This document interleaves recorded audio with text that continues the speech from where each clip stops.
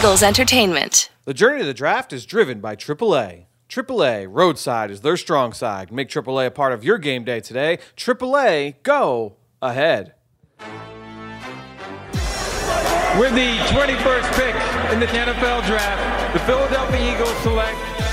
You're listening to the Journey to the Draft podcast. Welcome to the Journey to the Draft podcast, driven by AAA. I'm your host, Fran Duffy. We are here for another day of action at the Scouting Combine in Indianapolis. And yesterday, we got to see the edge rushers, the defensive tackles, and the linebackers take the field. We've got a lot to talk about. We're going to do all of that through Pick 6, Draft Buzz. Chris McPherson's going to join me as always. We're going to break down everything we saw from the field at Lucas Oil Stadium. Before that, though, we're going to talk with longtime NFL executive Mike Tannenbaum, now an analyst at ESPN. And Mike shares a lot of really cool insights, not just behind the scenes, all the dealings going on here in Indianapolis, what happens this time of year in the football realm, but also some stories. We talked to him about when he was with the Miami Dolphins in 2016, when he made some trades with the Eagles in particular to allow the Eagles to move up to acquire Carson Wentz. So we'll talk about that with Mike at the very top of the show in Mr. Relevant. I told you, Pick 6, Draft Buzz. We're going to break everything down from the Combine. We'll answer one of your questions in our draft mailbag. Before we get started, quick reminder, that survey, I'm going to say it every episode here for the next few weeks. Just go on to PhiladelphiaEagles.com/journey survey. If you have a couple of minutes of downtime here over the next couple of weeks, really, really appreciate everybody that has already taken that chance and helped us out a little bit. Again, it's all content-based, trying to make this show better for you, the listener. Whether you're someone who listens to the show just in the spring or if you listen all year round,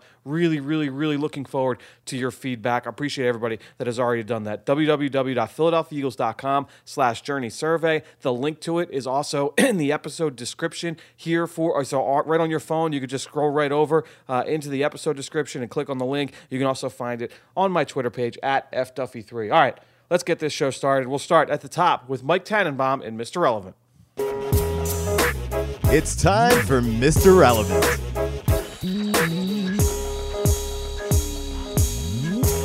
Well, really excited to welcome into the Journey to the Draft podcast driven by AAA, longtime NFL executive Mike Tannenbaum. Mike, welcome to the show. Great to be with you guys. How's it going? It's going great. It's we're here in Indy. We're back. Look, it's different schedule this year, and every team is. It's interesting to listen to everybody, the head coaches and general managers talk just about how the schedule is going to flip a little bit. But one thing that's consistent is that this is where the sausage is made. A lot of deals are made kind of behind the scenes, and the talks start that kind of get things going for March and April. I wanted to ask you about going back now to the time machine a little bit. 2016, you're with Miami. Eagles make a big trade later in the spring, moving from 13 up a little bit into the draft in their quest to get Carson Wentz.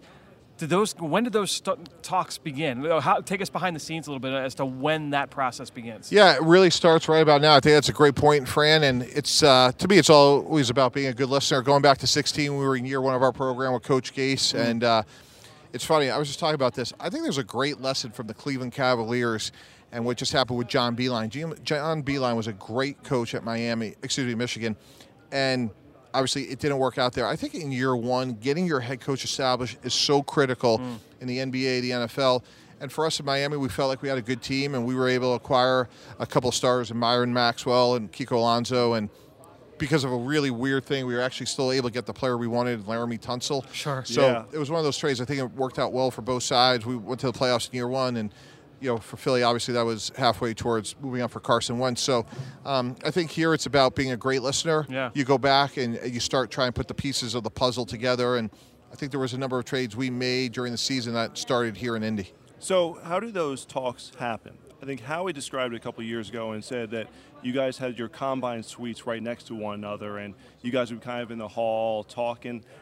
When do those talks become serious? How do you know that the other side's serious? How does it all come to fruition? Yeah, Chris, that's a great question. I think just over time you develop rapport with people and obviously have a lot of respect for Howie Roseman and the whole organization. And again, I think it's just about being a good listener. Hey, what are you trying to accomplish this year? Are you guys trying to move up, move back?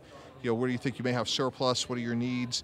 And I think by the end of the combine, within reason, that's probably a conversation you and your staff are having with 28 to 30 teams, and then you just try to make the best decisions for your organization. So that one was one that, obviously having a good relationship with Howie was beneficial, and it was one of those things where things lined up for both sides. I feel like a lot of fans would be shocked at how often those talks happen and don't materialize into anything, but the talks happen. Is it more prevalent than I guess people would imagine so? Yeah, I don't know what the numbers are, but 25-1 for every all those conversations. But that's your job. Yeah. Like you have to flush out all these sort of like possibilities and then execute on the ones that actually you think can help. But it's so hard, guys.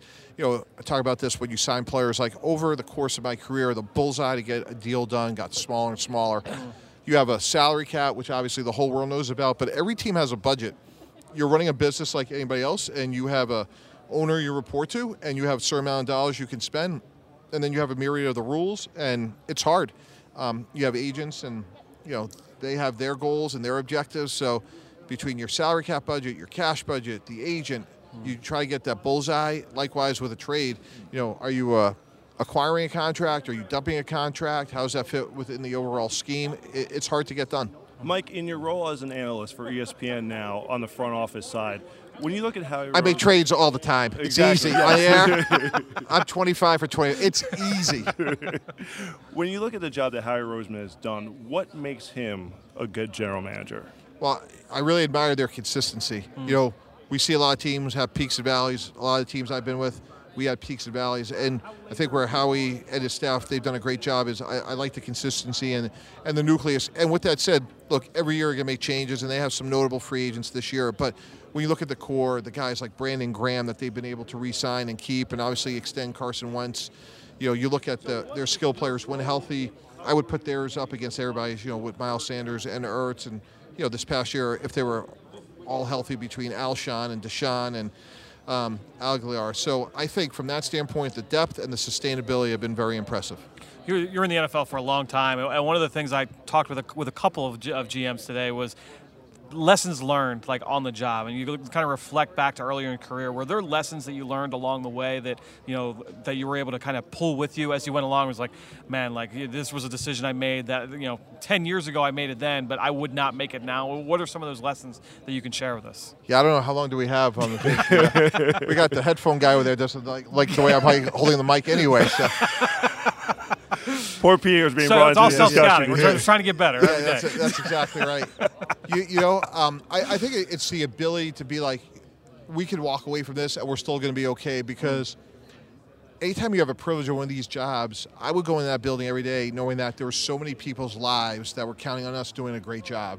It's not just my family, but it's assistants, it's the groundskeeper.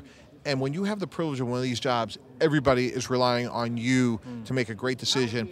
And I used to go into the building every single day and look to my left and right, and I'm going to give you everything I got. I am not going to let you down. Coach Ryan had a great expression, like, we're going to win or die trying.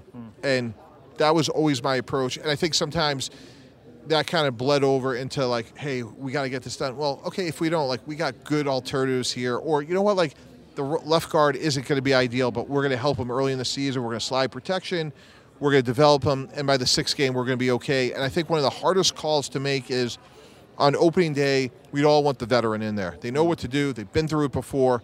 But the question of when the aging, declining veteran is surpassed by the young, ascending young player is one of the hardest decisions any team has to make. Yeah. And when does that cross-section happen? And if that's Roman number one, Roman number two is that sort of intersection going to cost you games? And you could look at the Philadelphia Eagles, Jason Peters. He is, the epitome of the old veteran, knows what to do. But at some point, they're going to have to move on from him and cut the cord. Is it going to be this year? And there's going to be growing pains, but it's probably going to be worth it in the long term. So how important in those instances that the personnel side and the coaching side are on the same page? Because obviously the coaching side is, we want the guys who we think are going to win today, and you guys are like, well, we got to do what's best over the long haul. Yeah, that's a great point. And going back, what does Howie Roseman do well? Last year they trade up over Houston to get Andre Dillard. Very good pass protecting left tackle, a little bit undersized, really good feet, more of a prototypical left tackle in today's football. That move presumably was made to say, hey, at some point Jason Peters is going to have to graduate. So they dealt with that a year ago, and I don't know if other teams do that as effectively as Philadelphia, and they deserve a lot of credit for that. The compensatory pick discussion is always interesting to have, and I think it's changed, obviously, with now the ability to trade those picks. What has that done for I guess, that strategy behind getting those picks and using them? Yeah, it just gives you more flexibility to say, like, hey, these are other ways we can improve our team because these are picks we can move at the appropriate time. And, it's really interesting when you talk about those because some teams do a great job, and, Baltimore is famous for acquiring tons and tons of compensatory picks. I'm probably a little bit more in the middle of that because sometimes, like, I want the player. Like, I know that this player is going to help. And when you study, like, what a third-round pick or a fourth-round pick over 10 years, what they actually play, you're like, you know what? It's reasonable. Let's take the player. It's nice to have the fourth-round pick on paper, but at the end of the day, like, there's about a 50% chance they're going to contribute. What's the process of finding out, say you have player X that you really want to target, say, middle of the first round. What's the process of finding out how other teams are valuing such players so that you know that if you look at the Eagles' case with Andre Dillard, they had to jump in front of Houston, who needed offensive line help? Yeah, I think that's where, again, you go back to the organization. Great pro department, assess teams' needs, project within reason, look at the visits and things like that. No one's ever going to bet 1,000, but it was reasonable to think that, hey, Houston was going to take an offensive lineman, and therefore if we really like Dillard, and if Dillard's up here and the next guy is down here, let's go ahead and, give up that fourth-round pick because, again, if we're right and our evaluation right, we're going to go from Peters to Dillard, and now for 20 years that left tackle position solidified. We'd all raise our hand in this room to say, if that's going to cost us a third-round pick, we're good. Yeah, well, my last question for you is just looking around, and one of the things I love doing is just studying how teams kind of attack the team-building process, free agency, and especially the draft. Some teams, clearly they go best player available. Some teams, clearly it seems like they go, hey, this is the laundry list of needs we have. This is the positions that we want to kind of address. Does it change? Do you feel like that's a identity that changes for you as you go on and your team is in different phases of your development, or is it hard and fast, like this is our identity? I think it's more like guidelines. I always say, hey, like our plan's firmly etched in pencil. So I think every year you're going to have to reevaluate and make the best decision for your organization. If you're looking for a receiver this year, clearly, given the historic depth at receiver in this year's draft, you're probably going to say, hey, we're going to be on the low end of fair on the veteran side because we could get, within reason, a decent wide receiver. So I think every year you're going to try to contextually have those discussions. But I think what's important is, can we win for today and develop for tomorrow? And again, I think last year is a great example of that. They did that with Jason Peters, having Dillard. Yep. Miles Sanders, they drafted him in the second round. He should be a guy that should produce from day one and hopefully for a long time. So I think you can have your core beliefs and then say, hey, even though we like to have a receiver that has a little bit more experience, the depth is too attractive this year. We'll get a guy, and then we got to go coach him up. Yeah, it's a really fun discussion that we have numerous times here on the podcast. So, Mike, really appreciate the time here on the Journey to the Draft podcast, driven by AAA. We'll talk to you again soon. All right, guys. Thanks. Now it's time for Pick Six. Fun stuff there from Mike Semak, and I'm going to give you all the credit. You set that interview up, and you were the one that thought, let's ask him about Carson, the trade for Carson Wentz, and that was cool insight back to something that happened 4 years ago now. I was hoping for a little more, maybe some more juice behind what actually happened, though. But the thing I took away was it's similar to how every prospect, or every team, I should say, here at the Combine is going to try to meet with every prospect in one way or another. So we always make fun of the reporters who say, did you meet with this team? Did you meet with that team? Teams are trying to meet with everyone, or at least as many as they can. They try to get to all 337 players if possible. It reminds me how so many discussions go on behind the scenes regarding trades, and I'd be fascinated, in like a book or something along sometime down the line, in terms of like the trades that never happened that maybe almost came to fruition. Yeah, I think there was some of that this year in the NFL season when the report came out about the New York Jets talking about Jamal Adams, and you would think he's an untouchable player, but a report came out, and the Jamal wasn't happy about it, and the Jets weren't happy about it. But those kinds of things, I mean, those chats happen. I think it would be crazy to not have those conversations and explore every avenue to improve your football team. And if you have those talks, typically they stay in-house and no one lets that word out. But very, very interesting stuff there from Mike Tannenbaum. All right, let's get into Pick Six. And as we've done all throughout the course of this week, we're going to talk through 6 players that really helped themselves and really generated the most buzz. And we're going to look at it from the complete scope, on-field workouts from the position standpoint and also the athletic testing. C-Mac, I went first this time, and I took Willie Gay Jr., the linebacker out of Mississippi State. Now, this is a player that I had not studied yet, even though he's an underclassman. I just didn't get to him, and I had gotten some word that he was a guy that that could test well.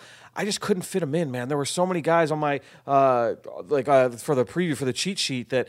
With Davion Taylor and Isaiah Simmons and Patrick Queen and all these other guys that were athletic, and I'd watched them on film, and I knew that they were going to move well. I just couldn't fit him in there, and he blew the doors off the workout from an athletic testing standpoint. 4.46 40-yard dash at 243 pounds. Wow. Not to mention the broad jump of over 11 foot. That is the record for linebackers drafted in the last 10 years. So, going back the last decade, every linebacker drafted, no one broaded as far as Willie Gay Jr. did last night. And watching it, you could see all the players from around that were in that vicinity, all circling around the broad jump area just to see how far he was going to jump, because his first jump was a couple inches shorter than that. So now that got the buzz going, and everybody was excited for him. And then he went 39.5 in the vert on top of that. Solid shuttles as well, again, for a guy who's 243 pounds. I thought the position workout was good. I don't think it was great, but I think the overall performance, Willie Gay Jr., really, really impressive. When a player in a drill basically makes the stadium stop to watch. Right. That's when you know it's good. There were a few of those this week, right? Like Henry Ruggs running the 40. Certainly. Isaiah Simmons last night. Willie Gay certainly doing the broad was one of those guys. Yeah, Tristan Wirfs, good one. When Wirfs went, but definitely, there was a buzz there, and you could see all the people kind of congregating around to get up close view. That's what's great is when the other players, the guys who are competing with them, are like, all right, this guy's pretty good at this. Yeah, we got to see this unfold. No question. So you mentioned Simmons already. I just want to kind of get him out of the way. Yeah, okay? No question. Yep. I will say the one thing, a little disappointing not to see him do the on-field drills. And they're going through the list of the players who are not participating. There's certainly some for medical, some by choice. And you're going down the list and you're crossing off the names, and it's just like, man, we're not going to see him. We're not going to see him. And a little disappointing from that aspect. Well, it looked like he actually pulled up after that 40. And no one talked about that, but at the very, when he was 80 yards downfield. So when he was towards the end, I haven't seen this reported or anything, but it looked like he did come up a little bit lame. So I don't know if he just tweaked something and he was like, all right, that's it, or if he just closed it down. But I agree, it was a little unfortunate not to see him go through all the position drills. But ultimately, he went 4.39 in the 40-yard dash. Yeah, the numbers. The thing is, 39-inch vertical, 11-foot broad jump. Crazy numbers there. Just insane for someone. 238 pounds. He's already in that discussion to be a top 10 player. So all the athletic traits are there. And I think what's so fun about him is what does he project to at the next level. Between now and the draft at the end of April, I think that's going to be one of the best philosophical discussions is how do you use a player like Isaiah Simmons moving forward. And you see, this goes back to Henry Ruggs. You knew Henry Ruggs was fast. You knew Isaiah Simmons was athletic, but to see it on the field now, it just makes defensive coordinators, I think, kind of dream a little bit of how they could utilize him in their defense. There was the shot they used in the broadcast last night of Mike Mayock and Paul Gunther from the Las Vegas Raiders, just kind of looking at each other and smiling and laughing after he ran the 40. I think that was pretty much everybody's reaction after he finished that test. My next one, I'm going to go to the defensive tackle position, C-Mac, and a guy that we got to see up close in person at the Shrine Bowl, Khalil Davis. Yes. 6'1" even, very short, 31.5-inch arms, T-Rex-ish. But I think when you look at the overall workout, he went 4.75 in the 40-yard dash. Really, really impressive number for a guy who's 308 pounds. 1.63 10-yard split. Okay, so 1.63 seconds. He was able to eclipse 10 yards in the 40. Outstanding number, especially at 308 pounds. Didn't do any of the other athletic tests, which was a little bit disappointing. Didn't do the shuttles, didn't do the jumps. But then he goes and he aced the workout. I thought he was one of the best defensive tackles in the positional workout, did a great job throughout. So I think you look at Khalil Davis, to me, one of the guys that showed a complete game. I'm going to be honest, when I watched him in Nebraska, I didn't see that level of athlete, that level of mover. I got to go back and do more because he had a good week at the Shrine Bowl, was disruptive throughout, was one of the better guys down there in one-on-ones, and then he goes to the Combine and has this performance. 1-year starter down there, only started 11 games over the course of his career. His brother, Carlos, started more than double that, but Khalil Davis, I thought, was really impressive. He gets bragging rights on his brother. Yeah. That's the big thing to come out. Twin brother. Well, Carlos ran 4.82 at 313, and the 1.68 was outstanding as well. I don't even know. Did Carlos even do the drills? I'm not even sure that Carlos went through the position drills, but I think when you look at Khalil Davis, I didn't think he did. But Khalil Davis, I thought was outstanding across the board. So, very, very good point there. With him, when we were doing this, we're sitting down to map out the guys. It's like a draft, and I was a little nervous, okay? I was a little nervous because, there's certain guys who really stand out you want to be able to discuss. And, sure. The player who I really wanted, going back to Shrine Bowl, saw him down there. He was arguably the top edge rusher in attendance there. And he comes here, and I thought had a terrific positional workout and very, very good numbers, timing and testing out of Charlotte. Alex Highsmith. Yep. I would have taken him if you didn't take him. I was nervous. I was nervous that you were going to take him. So 4.7 in the 40, 10.5 in the broad, 3 cone of 7.32, very good, 33-inch vertical. But then let's go to the positional drills, because I thought just that alone, the positional drills alone, I thought were good enough. Yep. Violent hands in the pass rush. I thought in the run the hoop, the figure eight, one of the new drills here this year, I thought he might have had the best rep of the edge rushers in that one. He was good in the wave, showed good agility, a quick feet in the 4-back drill, just top to bottom from the timing and testing to the positional drills. I thought Alex Highsmith was very good. He was great when we saw him in Tampa St. Pete. Good here at the Combine. So it's very much in the same vein as Davis, someone who you have to look at. And I will say this, the edge rush group overall, I will say, a little underwhelming. It's not the year you want to have that as a need. Yeah. So certainly to have a great workout like this really helps put yourself in that discussion, because teams are going to want edge rushers, okay? So if there's a scarcity there, his value is going to go up just a little bit more as a result. So a very productive player, too. Only a 2-year starter, but he had 185 tackles, 47 tackles for loss, both really good, strong numbers when you look at context over the last 10 years of guys drafted that position. 21 sacks, also a pretty good number as well. So a guy that was very, very productive. I actually got tipped off by about him, C-Mac, from Nate Davis last year at the Combine. Look at that. Nate Davis told me about him last year here, as I'll keep an eye on this kid. And Highsmith has not disappointed. He's played very, very well, throughout the post-draft or the pre-draft process. So a guy that certainly helped himself. My final guy is another guy that I watched, and I thought it was solid. I wasn't blown away by him. And I know there are some. Dane Brugler, friend of the show, big fan of Wyoming linebacker Logan Wilson. Another guy, outstanding production over the course of his career with the Cowboys. This is a guy that posted a whole bunch of tackles, a whole bunch of TFLs, was really productive on the ball as well. 24 ball disruptions over the course of his career, 10 picks, 14 pass breakups. So this is a guy that can do some things for you in coverage. 4-year starter, very durable. He comes out, I thought, had one of the best positional workouts. C-Mac was really, really good across the board in all of the linebacker drills. And then in testing, I thought he did a solid job across the board. Goes 4.63 in the 40-yard dash at over 240 pounds. That's a really good number. 7.07 in the 3-cone, 4.27 in the short shuttle. Really good numbers, again, for a guy who's over 240 pounds. Jumped well as well. So I think when you look at Logan Wilson, he certainly checked this box. The magic number for linebackers in the 40-yard dash is 4.8. Don't go under 4.8. You want to try and break that. And I think for a lot of these guys, they were, that where speed was maybe the question, they were able to check that box. And I think that Logan Wilson, did that on top of a really strong positional workout. I was going to say, I'm going through his positional workout and just noted good rep in the 4-bag drill, good agility in the zone drops, caught everything that was thrown his way. He looked good out there in space. The back pedal and react drill, very, very good in that. Even showed some pop in the hands on the pass rush drills. It was just like overall just a very good workout. Across the board. From top to bottom. Really strong. Agree. So my last player here, going to linebacker, and it was almost not fair watching him because you see some of these guys, like Akeem Davis-Gaither didn't work out, but you talk about from a size standpoint.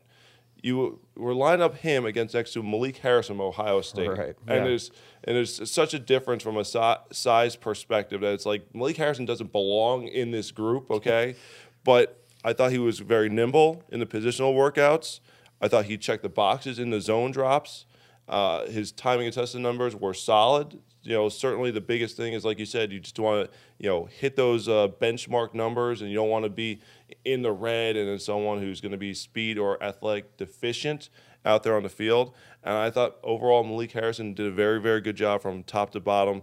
Was just very impressed, though, in the positional workout. And when you factor in the size on top of it, makes it that much more of a treat to watch. Yeah, I mean, you mentioned he went 4.66 in the 40, which you'd look at and say, okay, like that's okay.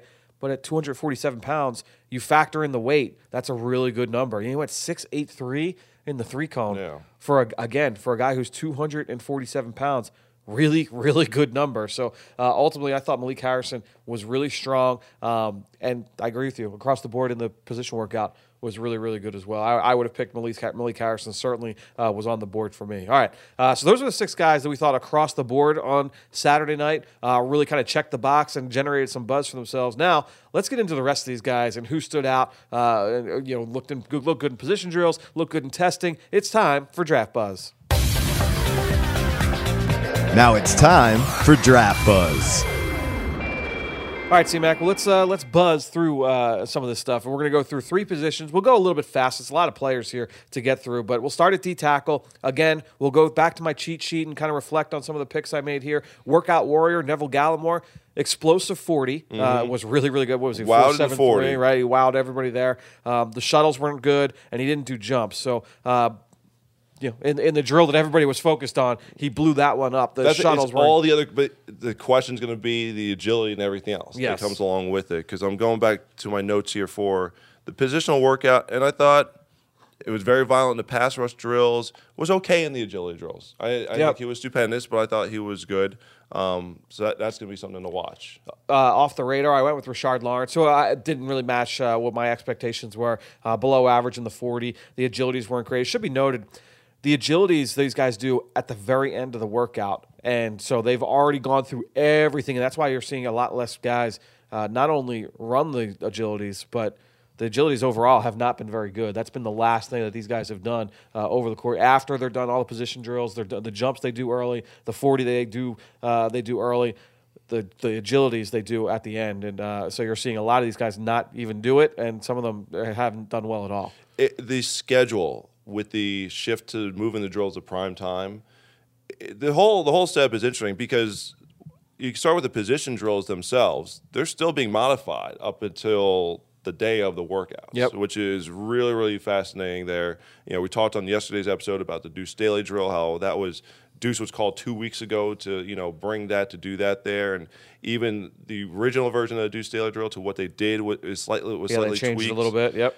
So the guys aren't able to really prepare from that standpoint, so they don't know what's coming, to an extent. Which is, you want to see them in uncomfortable situations, which is fine. But it's interesting they're still trying to get that situated. And then we talked about this during the wide receiver workouts, how they come out to do the explosive testing, the broad jump, the vertical jump, and then they got to sit for a long time. Yeah, you're talking because again they come out in waves, right? It's 2 or 3 groups every night, and so while the first group is running the 40, the second group will come out and they'll do the broad jumps and they'll do the broad and the vertical, and the third group will come out, they'll stretch, they'll do the jumps, but then they have to wait for group 1 to finish and group 2 to do everything. So they're sitting on the bench, they get cold, they have to re-stretch. It's interesting to see how this whole process goes. We'll see next year if they kind of put some more changes in there. But I wonder, did that contribute to Patrick Queen getting hurt last night, Kenneth Murray getting injured last night while running the 40s?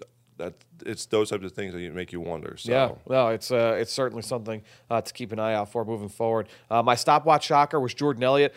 Decent, I thought decent athletic workout. Nothing bad, nothing great. I thought it was a solid workout overall. Will kill the drills. I picked Marlon Davidson, the defensive tackle from Auburn. One of the guys got injured running the 40, so we didn't get to see him go through drills. But athletic testing. I talked about Khalil Davis. I mentioned Carlos Davis. Carlos Davis posted up really good numbers. Malcolm Roach, kind of a guy that no one's really talking about.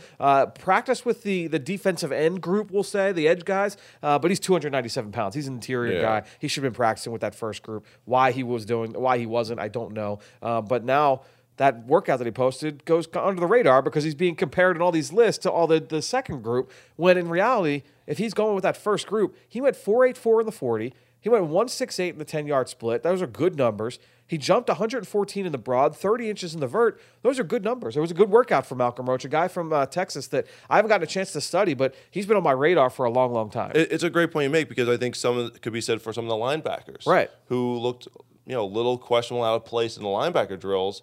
But then some of them had to do the one. Do we want to call it the run in the club or the run in club? Run in club.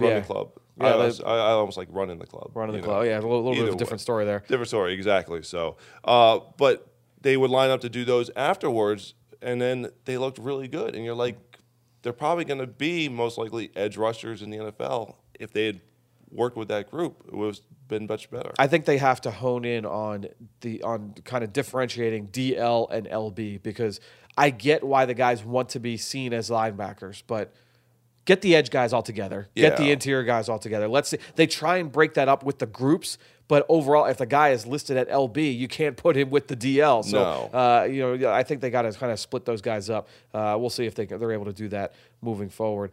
Justin Madubuike, Texas A&M, didn't do the jumps of the short shuttle, but really strong 40, strong 10-yard split, strong 3-cone. Those are the three that everybody kind of looks at. And I thought that Madubuike checked the box in all of them. And I don't want to jump ahead too far, but I thought he had a really good positional workout as well. He was one of the guys that stood out to me. I believe I gave him an A after the position work, and I thought Madubuike had a really strong afternoon down over across the street at the stadium. I thought he did a really good job. James Lynch, the kid from Baylor. We haven't talked much about him. No. Really productive player over the course of his career. Try-hard guy. Has some quickness to him. Finesse player. Uses his hands well. Not super powerful, but a guy I thought had a pretty good workout overall. And then last guy I wanted to bring up from an athletic testing standpoint was Robert Windsor. That's a good one. Yeah, I thought he was pretty good across the board. 3-cone, shuttles, across the board above average. And I think for a guy that was questionable athleticism, does he have that quickness? Does he have that ability to penetrate and make plays? I thought he checked that box on Friday night or Saturday night. Going back to your cheat sheet with wide receiver. You mentioned your workout warrior was going to be KJ Hamler, or was going to be KJ Hamler, right. But he pulled out. Yep. And you said every year there's a Penn State guy. The Penn State guys, for the most part, always do well. And all of a sudden, as I was looking through the numbers this morning, I was like, oh, Rob Windsor. And did a nice job. Lanky dude. Yeah. Real long legs, lanky guy. But after I saw the numbers, I'm like, no, there's your Penn State guy. He runs a little wonky. He's got the arm action's a little funny to watch, but I thought he did a pretty good job overall.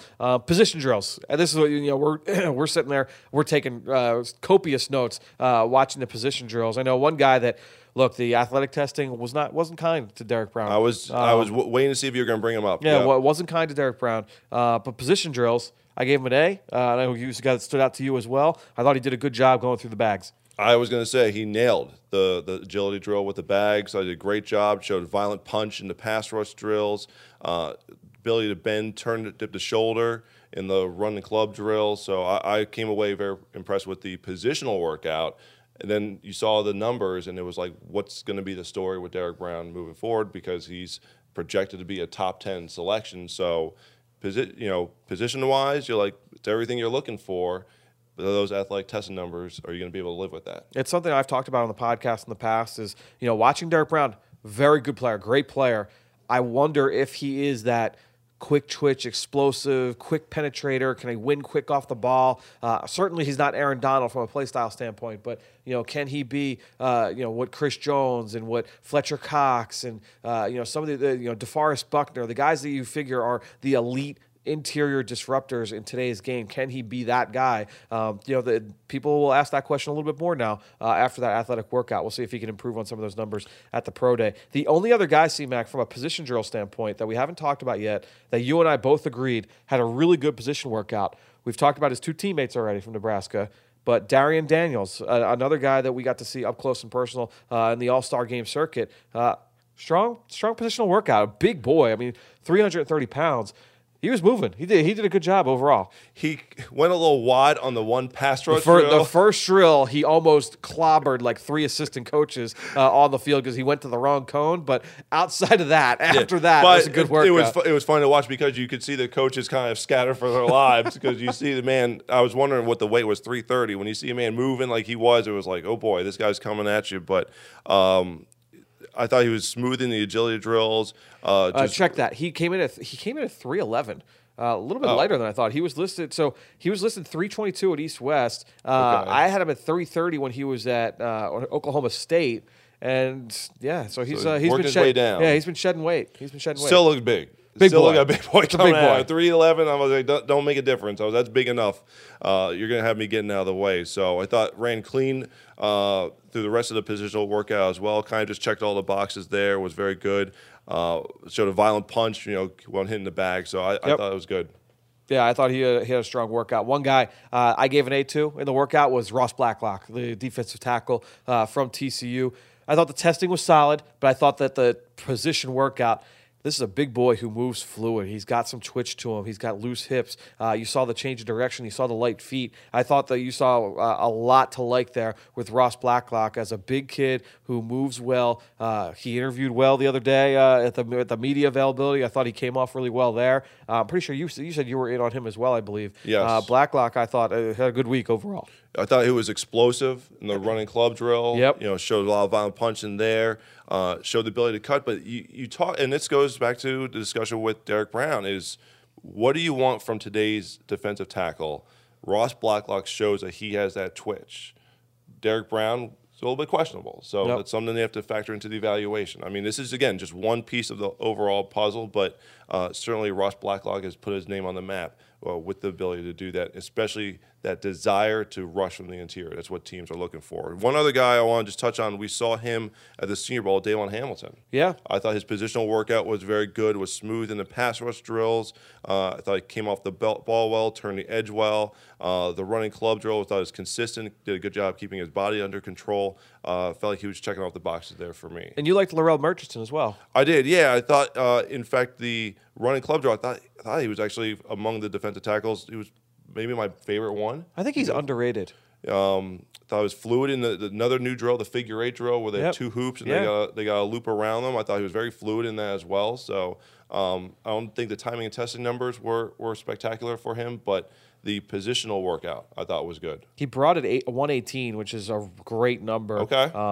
And the other stuff was solid, above average, some below average. But this is a guy who was a fullback and defensive end in high school. Made the transition to defensive tackle once he got to NC State, and a big kid who's got an athletic background. I think I'm a little bit higher on Murchison than most people are, and I was glad to see him have a solid workout. My last guy was Neville Gallimore. I thought he had a really good positional workout as well. We talked about him from the athletic standpoint, but this is a guy that just from a movement standpoint, if you're just studying his movement, I think he sets himself apart, man. He's got really light feet. Again, the loose hips, the change of direction. Everything just looks easy with Neville Gallimore, and he's got that multi-sport background, all the different things he did growing up. He played soccer, he played basketball, he did all these things, and you can kind of see some of those tools, some of those traits shine through when he's asked to kind of move out there on the football field. He is Canadian. Are you holding that against him? No. Okay. Never. The great people up there.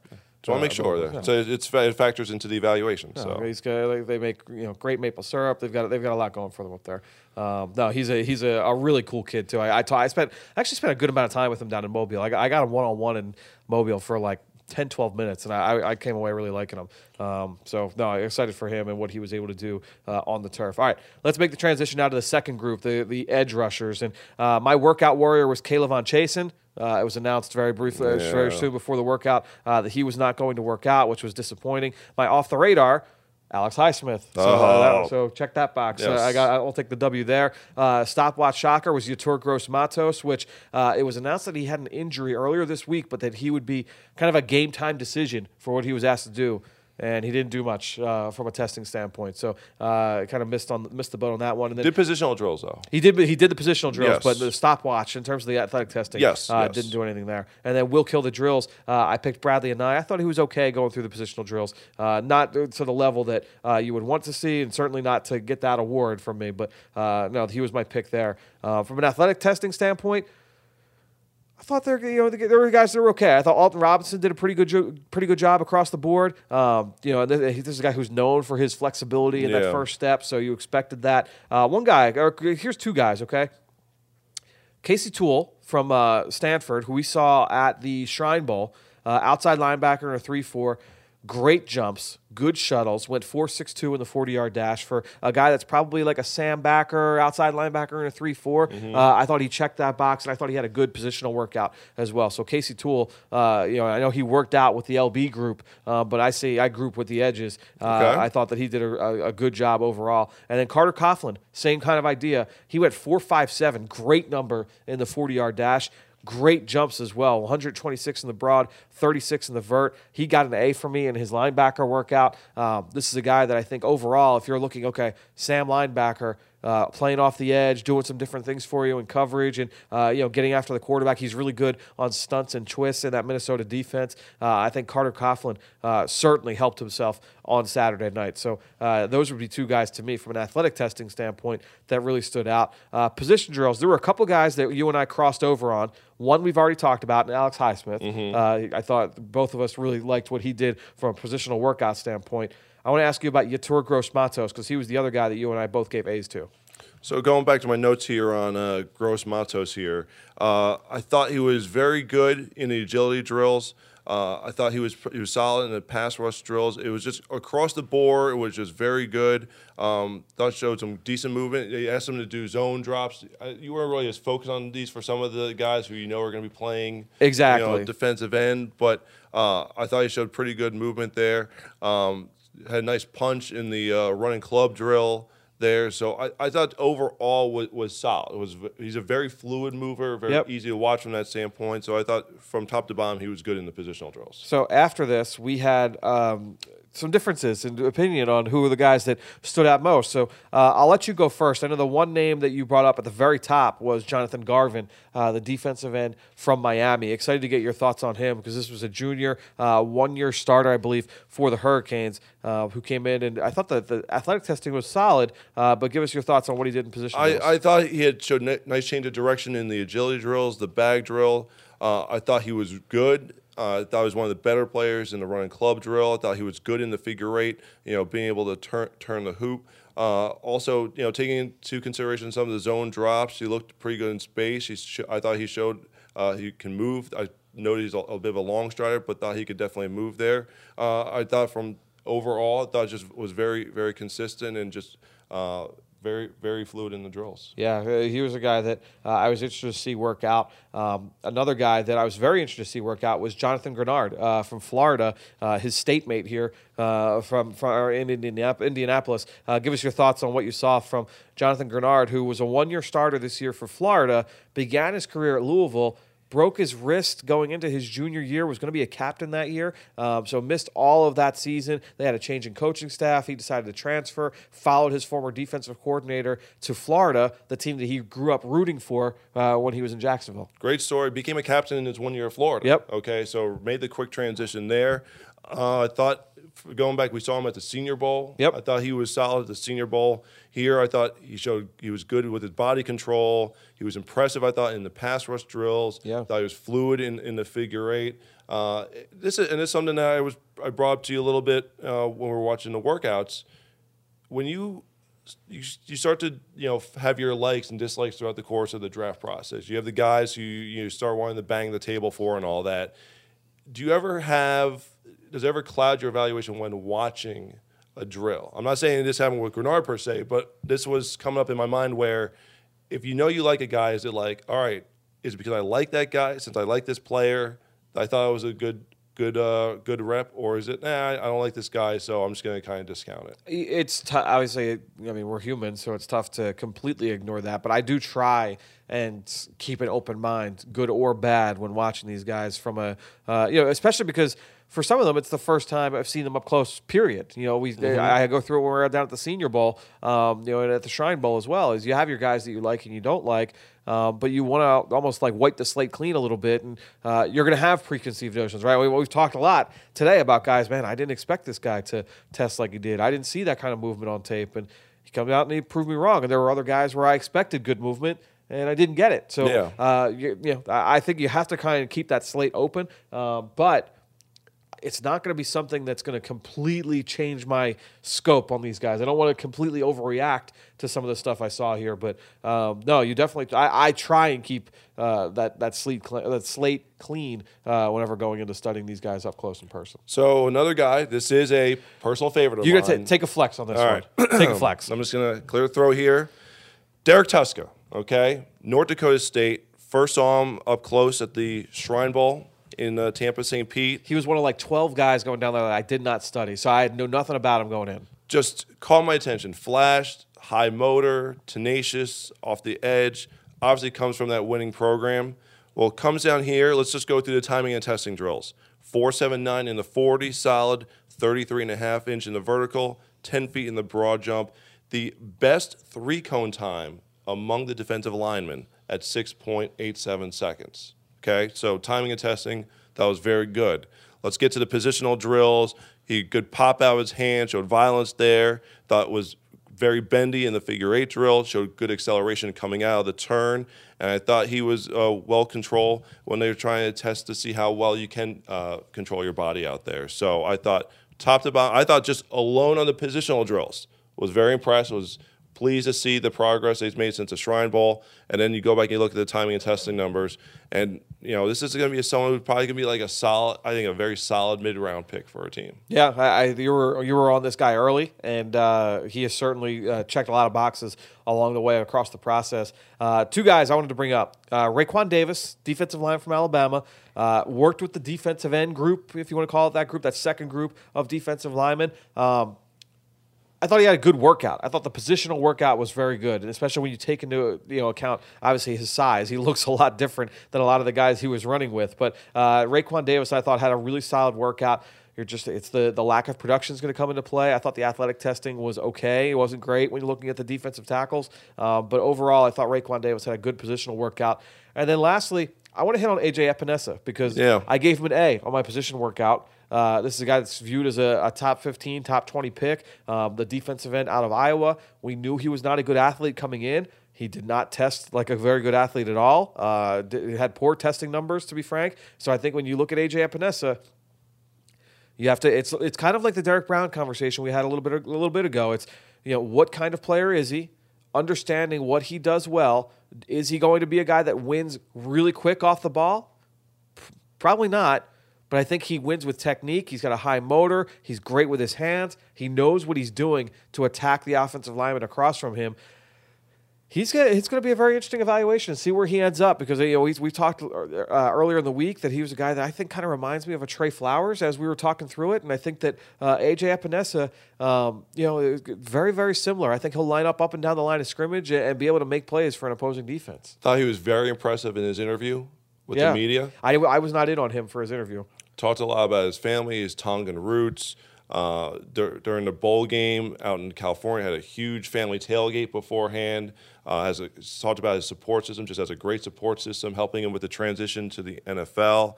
Also talked about during that tailgate, that was the first time his girlfriend met the family. I can imagine that must have been quite an experience. So getting the full family experience there. So, but I thought it was very impressive during his interview with the media. And he comes in like the Bradley Anae category, where coming into this, you were talking about the trusted tape, will kill the drills. Like you said, Epinesa killed the drills. Killed the drills. Okay, was very good from a technical standpoint, very, very refined. That's the thing, though. It's probably like a high floor type prospect where the off-field stuff checks out. Coachable, son of a coach who coached him when he was young, loves the game. All that stuff you're checking the boxes for. It's just the quick twitch where it's going to take him from a good to a very good to an excellent prospect. That's the one thing that teams are going to have to debate over the next 2 months. Yeah, I think it's going to be a really, really interesting discussion here with A.J. Epinesa, a guy that was in top 10s of mock drafts all throughout the course of the process. He runs couldn't break 5 in the 40-yard dash, so we'll see ultimately how that affects him moving forward. Well, he's got production too. Yeah, that's the thing. Question. So it's not even just he's a good football player. Exactly, that's the thing. So you can understand why he would be in the top 10 of the mock drafts. Now it's just the athletic testing that comes into question. All right, let's get to the third group, linebackers. My workout warrior, Patrick Queen, ran 4.5 flat in the 40, so I was looking good, but pulled up with, it looked like a hammy or a quad, And then he got shot. Yeah, I mean, then it looked like he may those. have rolled his ankle in the back end of it. So he missed the rest of the workout, unfortunately. Same thing happened with Kenneth Murray. He ran 4.52. He was 12 pounds heavier than Patrick Queen. Ran 4.52. Had great jumps, great broad, great vertical, and then he got hurt on his 40-yard dash. And you could just tell how disappointed he was, coming off the field, that he wanted to finish that workout. He looks the part too, well put together. And a great kid, the more you dig into Kenneth Murray, the more it's just like, man, this guy it's tough to not root for that kid going into the NFL. It's really hard to not root for him. He's a really impressive person. Off the radar, Davion Taylor. I nailed that one. Jim Nagy, obviously talked about him a couple weeks ago on the podcast as a guy that he expected to kind of blow the doors off the combine. 4.49 in the 40, great number, really strong everywhere else in the athletic testing. So Davion Taylor, athletic linebacker, track athlete from Colorado, certainly check that box. The position workout was just okay, but the athletic testing was really, really good. My stopwatch shocker was Malik Harrison. We talked about him earlier. I thought he checked that box. He was really, really good across the board. 6.83, great three-cone. Talked about the 40-yard dash. Checked the box there. 4.68. I talked about breaking that 4.8 mark. Solid everywhere else. So really good job there by Malik Harrison. And will kill the drills was Troy Dye, who was a medical exclusion, did not practice or did not go through drills. So we did not see Troy Dye. But athletic testing, we talked about Isaiah Simmons, obviously extremely, stood out in a big way. You mentioned Sean Bradley, the linebacker from Temple. 4.51 in the 40-yard dash. I didn't see that kind of speed on film from Sean Bradley, so that was impressive. And then he was solid everywhere else across the board. So good overall workout from Sean Bradley. Well, it's funny because he's running his 40, and it's like, I looked at Fran. I was like, looks like going fast. Is he known for his speed? And you're like, nah, you didn't really see that on tape as much. And then the time comes up, you're like, oh, all right. So maybe he's got a little bit of tools there. But then you go back to the workout as well, and I thought just checked all the boxes. It was explosive in the agility drills. The 4-back shuffle looked really good there, and just pretty much it's good top to bottom. Just overall, very good positional workout, and then certainly the timing and testing number is going to help his case here. So my last one for the athletic testing was Dante Olson, the linebacker from Montana, who had just below an A, where he was just on the outside looking at. He made some outstanding catches in the coverage drills in the position workout. But that's the one that the people are like, you could hear on the microphones like why am I not getting those balls? Oh, how come I can't get those balls? I'm going to jump up and go get it. Yeah. But Dante also made some great catches, made great grabs throughout the course of the workout. He did not crack 4.8, so he's going to want to rerun that 40-yard dash because that was a question about him. But great jumps, solid shuttles, and a good positional workout. Overall, I thought Dante Olson had a good day. A very productive player from Montana. Certainly a guy to keep an eye on moving forward. So that wrapped up who I thought stood out in athletic testing. Let's go to the position drills. And at linebacker, to me, I'll tell you what, I didn't watch Joe Bacci. And I was who is Joe Bacci? Yeah, I didn't watch Joe Bacci, and I kind of knew what the book was supposed to be on him. Oh, he's slow. He's not going to be able to play in coverage. He's stiff. He had a solid across the board athletic workout. Checked the box there. Broke 4.8. Went in the 4.6s. Position drills, fluid, loose, easy. Everything was really, really good. Yeah. I thought he did a really good job in position drills for the linebackers. And the other thing is, he's the first person to go in each drill. So he's really setting the tone. So you're like, okay, you see how he does it. Okay, how's that going to compare? And you're like, it was holding up every single time. Yep. I thought you talked about the agility. I thought the back pedal or reaction drill looked very good. He caught deep interception when they were practicing the zone drops. You look comfortable in that aspect of it. So he was one of those guys, as you're going through the workout, it's like, okay, this goes back to your point about keeping an open mind. You're not expecting him to be one of the top testers here because he's not one of the named players per se here in Indianapolis. But you come out of here saying, Joe Bacci had a really good workout. Khaleke Hudson, I thought had a really good workout from Michigan. Undersized player. Some thought he would maybe be safety. He kind of bounce back and forth between both spots, but I thought he looked really good in everything that he was asked to do. Michael Walker, oversized linebacker, completely different body type, but moved pretty well. I thought he was really fluid, getting through the bags and drills as well. So the kid from Fresno State, I thought had an overall really good workout. I know one guy you wanted to talk about, C-Mac, was Michael Divinity, the linebacker from LSU. Yeah, I'm going to lead into it. There's going to be some off-field still questions. He was suspended by LSU, okay? So there's going to be something in there that the teams are going to have to dig into. But thought just very good in the agility drills and the pass rush drills. Made a nice over-the-shoulder grab when they were practicing the zone drops. Looked comfortable in space there. Footwork was very fluid. So I thought he had one of the best position workouts of the linebackers in my estimation. I think you're going to look back now and say, okay, the character is going to be something that teams are going to have to make sure and double check before they bring him into the building. Yeah, a couple other guys we're just going to wrap up real quick was Shaq Quarterman, 4-year starter from Miami. Yep. I thought he had a good workout. You agreed? You thought you saw some good things from Shaq Quarterman? I think the book on Quarterman, I think this comes into he was known as a run stuffer at Miami. We saw that at the Shrine Bowl. Yep. Very violent, very very aggressive, very downhill. Caught the attention of the offensive players. When you talked about the toughest guy that they went against, a lot were saying Shaq Quarterman. And it was he and it was Michael Pickney was his teammate from Miami who was also there. It's like they were just back in Miami there working together on the field. So coming into here, you're like, does he look good in space? I thought he moved well in the agility drills. It didn't look out of place in those zone drops. So I thought he performed well above expectations. I'm just coming out of this. Linebacker group's pretty good. The depth is solid pretty group. good. It's solid. Yeah, I thought I was very pleased with the progress made by some of the players here. Well, the last name I know you wanted to bring up, and we'll wrap up the segment with this player. We'll leave it to Mr. Weaver. Mr. Evan Weaver, look, coming out of Cal, I thought very, very good when we saw him at the Senior Bowl. Just a nice lanky body, very good agility in the 4-back shuffle. He was coming a little wide off the edge in the pass rush drill, but I thought he was checking the boxes there.